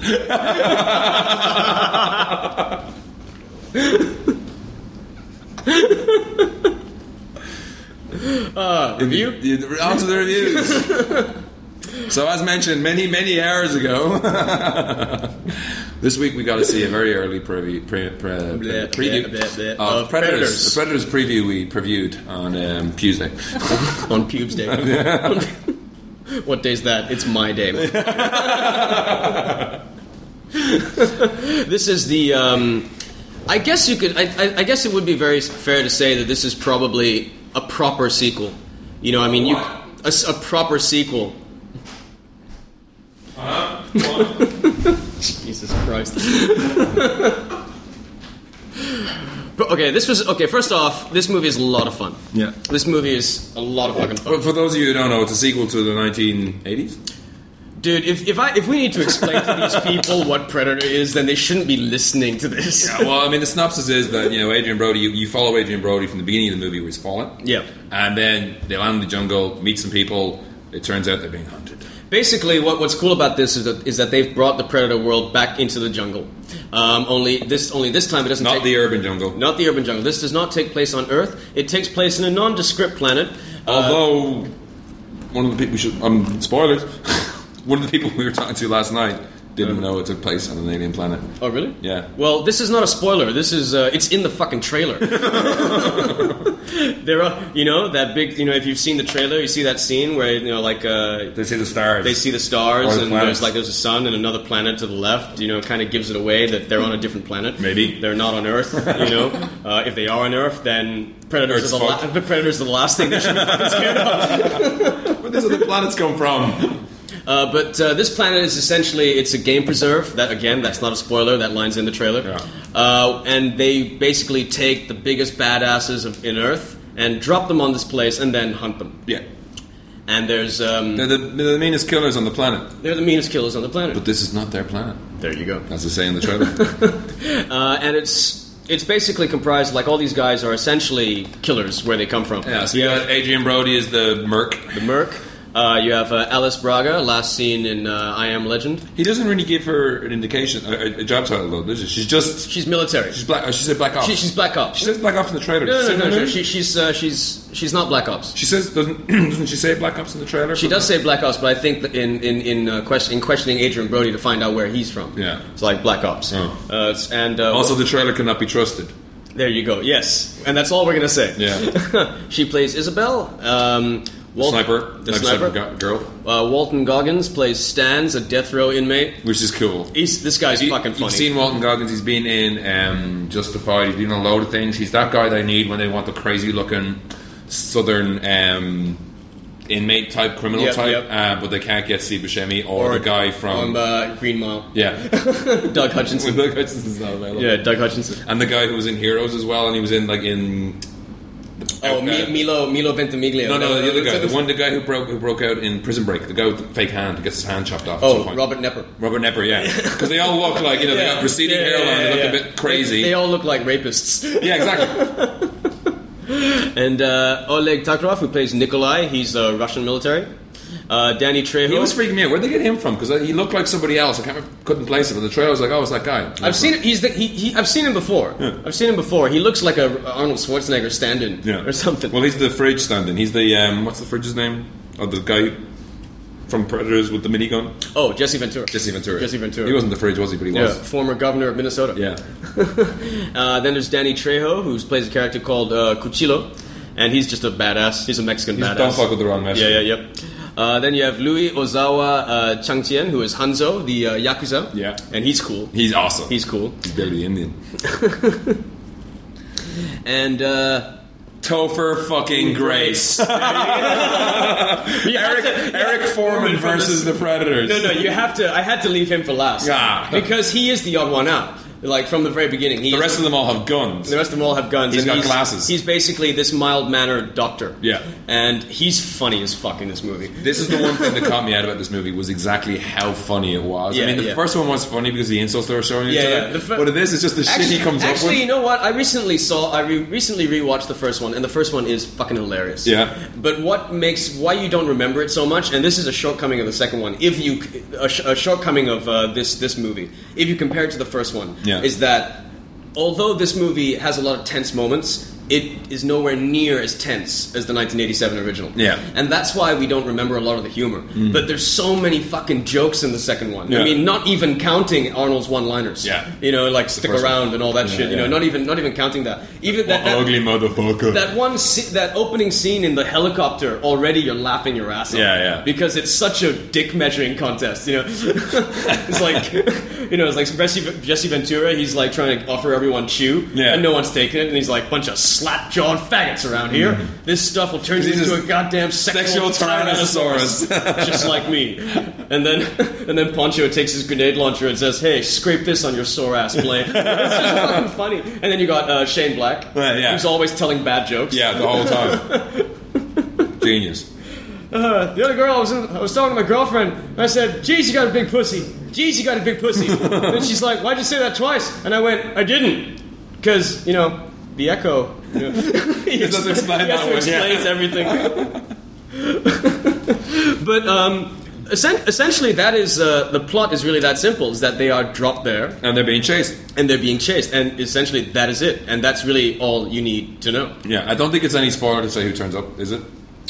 No, it is not a spoiler because that's in the trailer as well. Yeah, so Larry Fishburne turns up and doing one of the first turns I've bought him as not Morpheus for a long time. Because I mean, even in CSI, hey, it's Morpheus. No, ever since Matrix, it's like I must play cool. Yes, I must play cool because I am Morpheus. I'm fucking Lord. And early in his career, he was credited as Larry Fishburne. Yeah, and then like when he got his first lead role in Deep Cover opposite Jeff Goldblum, yeah, was great like movie. Fuck that. And he's like, and now he actually gets pissed if people call him Larry. It's apparently that's like Sir Ben Kingsley if you don't call him Sir. Yeah, it's like it's like Mark Wahlberg if you call him Marky Mark. Yeah, it's like he gets pissed off. You did it, dude. It wasn't us. Yeah. What would you prefer? What would you like me to call you? Marky Mark or Calvin Klein? Yeah. Or Calvin Klein briefs. Yeah. Back to the Future, motherfucker. But yeah, it is. It's boys and girls, let's talk to some animals.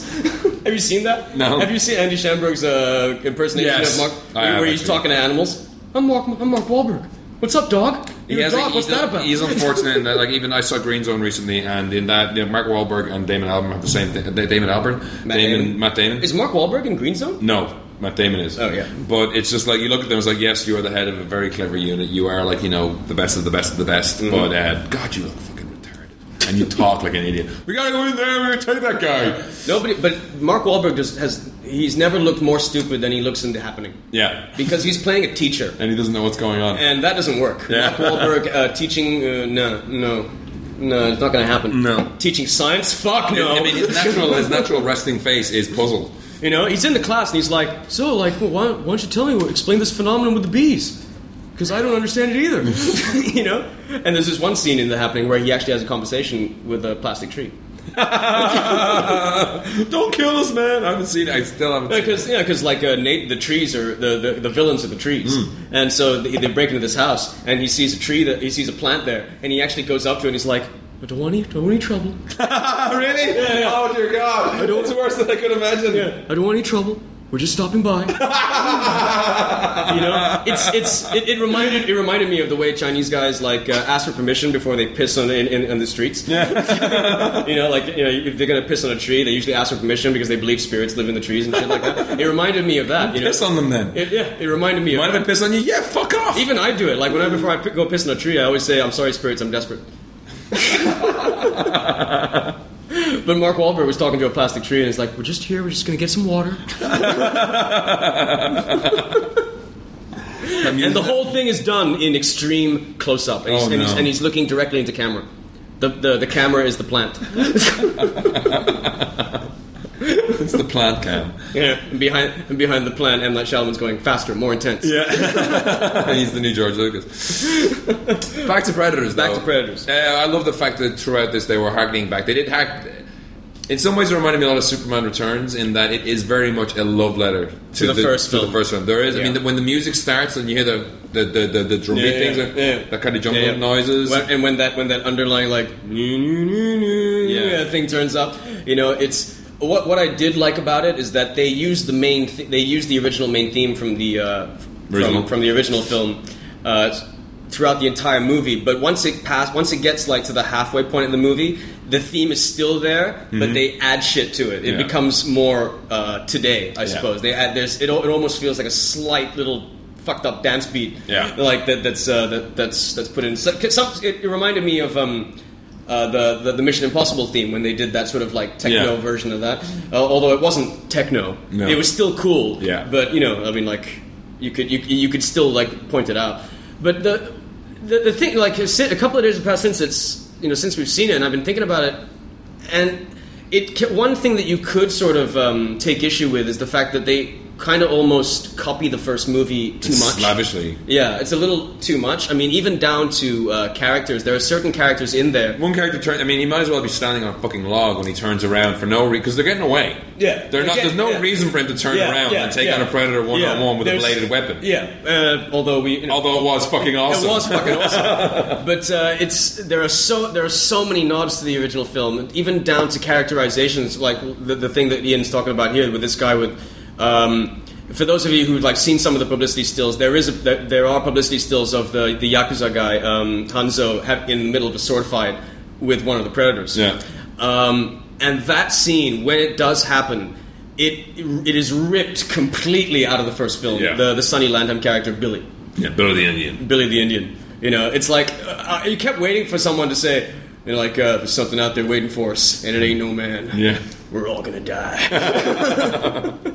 You know, like Adrian Brody is very clearly modeled after Arnold. Yeah, I mean, and he's a bit of a dick. He's a bit of a dick, and he has been to the fucking gym. Yeah, he's been to the gym. He's I think the trailers you see, he is in that like vest thing, but dear sweet mother of God, he is the definition of cut. He's fucking cut, like you know. And Alice, his fucking six pack has a six pack. Yeah, Alice. It's like each muscle has its own little small six-pack thing there going on. Yeah. And he knows it too. Yeah. And he knows it. He's like, oh, let me light some fire so you can see the definition better. Yep.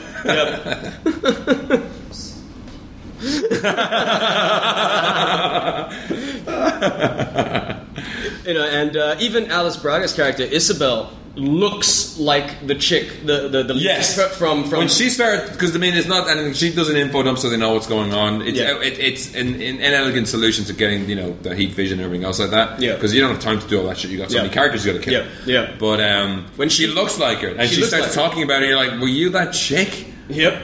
And the thing is, you lay twice at what? And the thing is that that moment where she does the information dump and tells them about in 1987, you know, like Crack Commander Quad was accused of a crime they didn't commit. Yeah, when she's sent in the jungle and killed by an alien, also known as the Gary Busey monologue. Yeah.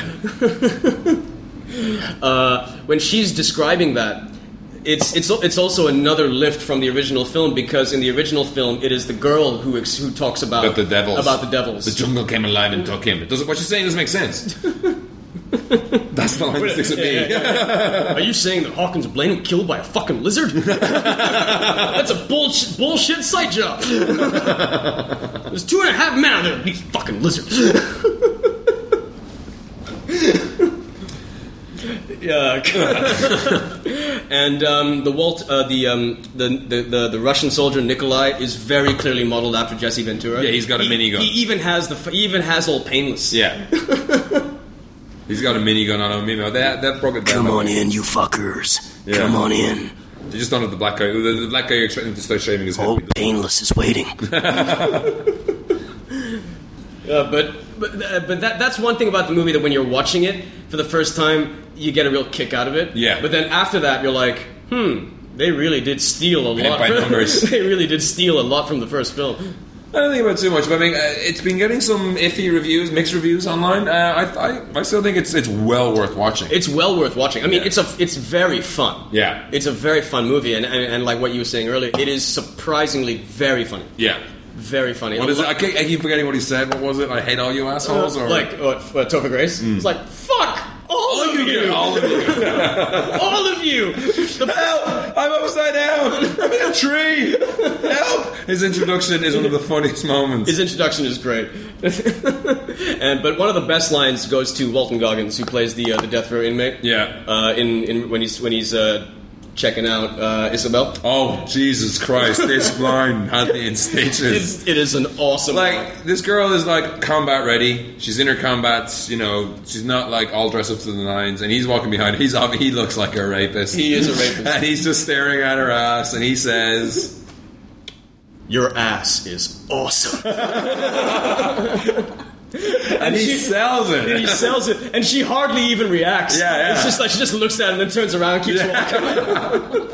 It's so unexpected. That moment was fantastic. I absolutely love that. And even with Lawrence Fishburne, so much humor comes from that. Just the fact that he's been there 10 seasons. How many seasons? 10. That's another thing, like coming back to what Ian was mentioning earlier about Larry Fishburne's not playing Morpheus. Yeah, Lawrence Fishburne always playing cool. This time he's not. He's playing a fucking shit insane, spassed out. And he keeps talking to his friend. He hears voices. Yeah, he keeps talking to his friend, and his friend ain't there. Yeah, he's like, tell him about the what? Oh yeah. He'll be talking to like fucking Adrian Brody and like, what's that? Yeah, you know they ain't gonna make it. It's like, what do you mean? Yeah, I know.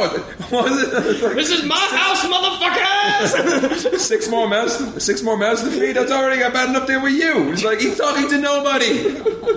He's got a fucking rag wrapped around his head. He's gone crazy, but he's brilliant. He's brilliant. And there's another really funny bit is that scene between Stans and Walton Goggins and Topher Grace, where they're talking about what they want to do when they get out of there. I mean, I won't say it. Yeah, the black guy says that they have. And then after that, you should stay away from him. Yeah. But I'm just because he's just like, that's completely out of anything. He's just like, I'm gonna go home and I'm gonna get some. And the way Topher Grace just reacts to it is just, okay. And steps away. Well, some time. He's very much. He is playing Eric Foreman, but slightly darker. Slightly darker. Yeah. But very cool casting for that. That was fantastic. And it's just, you just do not expect Topher Grace to be in a movie like this. No. And the direction where his character goes is very interesting. But I would definitely recommend this. I mean, it is definitely the best since the first one. It surpasses the second. Yeah. It sure as fuck surpasses the Alien vs. Predator movies. I haven't seen those because I don't want to. You haven't seen any of them? I saw the first one. Yeah. I haven't seen the second one. That's the better one. Yeah, that's what I heard. I saw the second one. Oh god. One thing that is nice about the second one is that people die in fucked up ways. But that's the thing. It turned into a slasher horror, right? It's turned into a slasher horror. Yeah. I mean, only the slashers aren't human. I mean, like they're running away. The fucking predator throws one of those big ass boomerangs. The boomerang hits one of the hot chicks. The chick you think is going to be one of the heroines hits her. You thought it was the final girl. Sends her flying, reeling, and sticks her on the wall. Nice. But she literally looks like the poster to Vegas Vacation. But yeah, go see Predators. Go see Predators. It is a really, really good movie. It's really fun. We're running long, but I want to do a very quick review of Triangle. All right. We'll do Green Zone another time, but because it's not worth it. But Triangle was this interesting little movie that came out, I think, last year. It got very good reviews. A little horror movie starring Melissa George, who's from Home and Away. I did a review many moons ago about Los Criminals, Chrono Criminals, the time crimes. Okay, yeah. And in that, the guy goes back in time. He keeps going back in time. It's not your standard Back to the Future, where it's Back to the Future 2, where they run into each other, but more so. And it's just, she's this single mother. Her kid's a bit weird. There's a lovely setup at the beginning. You don't know quite what's going on. Then she goes on this yacht with this guy she's met and her friend and his friends, and they find this ocean liner. And it is. I don't think it's spoiling anything by saying it is a time loop movie. I mean, it spends an awful lot of its time just. It's like good horror movies getting you to know these people, so you do care a bit about it, and it is quite shocking when shit happens to them. But something happens in this liner, and then it happens again, and then it happens slightly again. But it's all related to a record that's playing, which is a nice, beautiful touch. When the record ends, it begins again. All right. But who directed it? I don't actually know. The thing about it is, though, when you've seen one time in the movie, you kind of think you know what's going to go on. And, are they going to break the cycle? Are they going to take it to its end? And it plays with those in such a nice way. And it even has, I would say, an M. Night Shyamalan twist at the end that throws everything you've seen into relief, into complete, disarray. It's like you think you know what's going on, and then this last scene, you're like, oh, shit. Right. I've actually got it. I mean, I've probably checked it out. Yeah. It's directed by Christopher Smith. He directed Severance. Oh, I haven't seen that. Severance, that's very good. It's very funny. Yeah. Danny Dyer. Yeah. And Tim McHenry. But it's just a nice little horror movie. It's not massively horror-y as well. It has elements of the blood everywhere and all that kind of shit. And natural stuff happens to nice people. And there's some scenes that you look at them and you go, Jesus Christ. There's one scene. It's not the Toy Story scene, but it's kind of similar. It just knocks you for six. You're like, shit. Right. This is never going to end. But it does work out. Well, he likes his blood. I mean, Severance was also incredibly bloody. But it's not one of these. I mean, it is a. If you look at these Final Destinations and these slasher movies that are thrown out, it's not that dumb. And it will stay with you afterwards because that ending, you're like, aha. It just, and it's still thinking about how does that factor. How does that change everything you've seen before? And it does change everything you've seen before. Very cool. Oh, cool. I'll check it out. Definitely check it out. All right. Time for the top 10. Time for the top 10. Go see Predators.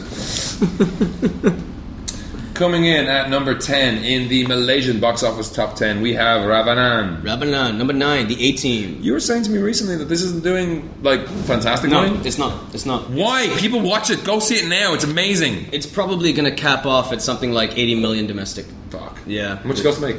Over 100. Number 8, 9 Temples. Number 7, The Backup Plan. Ugh. Number 6, Triple Tap. That sounds like a porn. What the hell is Number that? 5. Yeah, I'd tap that. Yeah, I'd triple tap that. Number 5, The Karate Kid. Good movie. Yeah. Number 4, The Legend is Born. Ip Man. So that is Ip Man 2? No, this is a different one.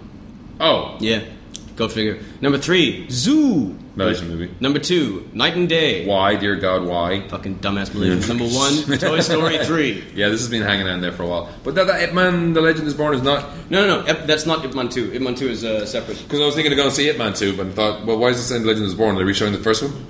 No, this is a different thing. Yeah. At the US box office, number 10, Cyrus. This is supposed to be a good movie. Yeah, you know what it's about? Yeah, it's about a guy, I think he's an editor, a film editor or something, played by John C. Reilly. Yeah. And always good. He's still sort of like very kind of attached to his ex-wife who's about to get remarried. The wife's played by Catherine Keener. Uh-huh. And he meets this chick. Always weird. Yep. He meets this chick played by Marissa Tomei.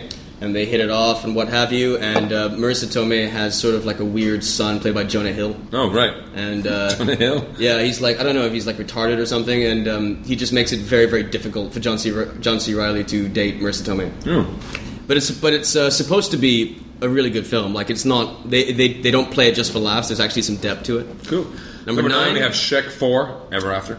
Number 8... Get him to the Greek. I want to see this. I want to see it too. Number 7, the A-Team. Come on, people, go see it again. It's good. Number 6, Karate Kid. Number 5, Night and Day.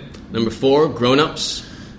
I haven't heard much about this. Have you No, heard I hear it's terrible. Oh, really? Number 3, Toy Story 3. Number 2, The Last Airbender.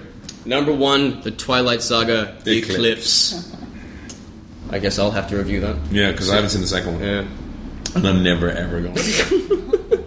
You should see your face as you say that. Okay. Alright, so I hope you enjoyed this little sneak peek of Predators, and we shall see you again. If you want to email us in with any comments, if you want to medal for lasting this long, email us at podcast@meatandfries.com. Podcast@meatandfries.com. Good night, thank you.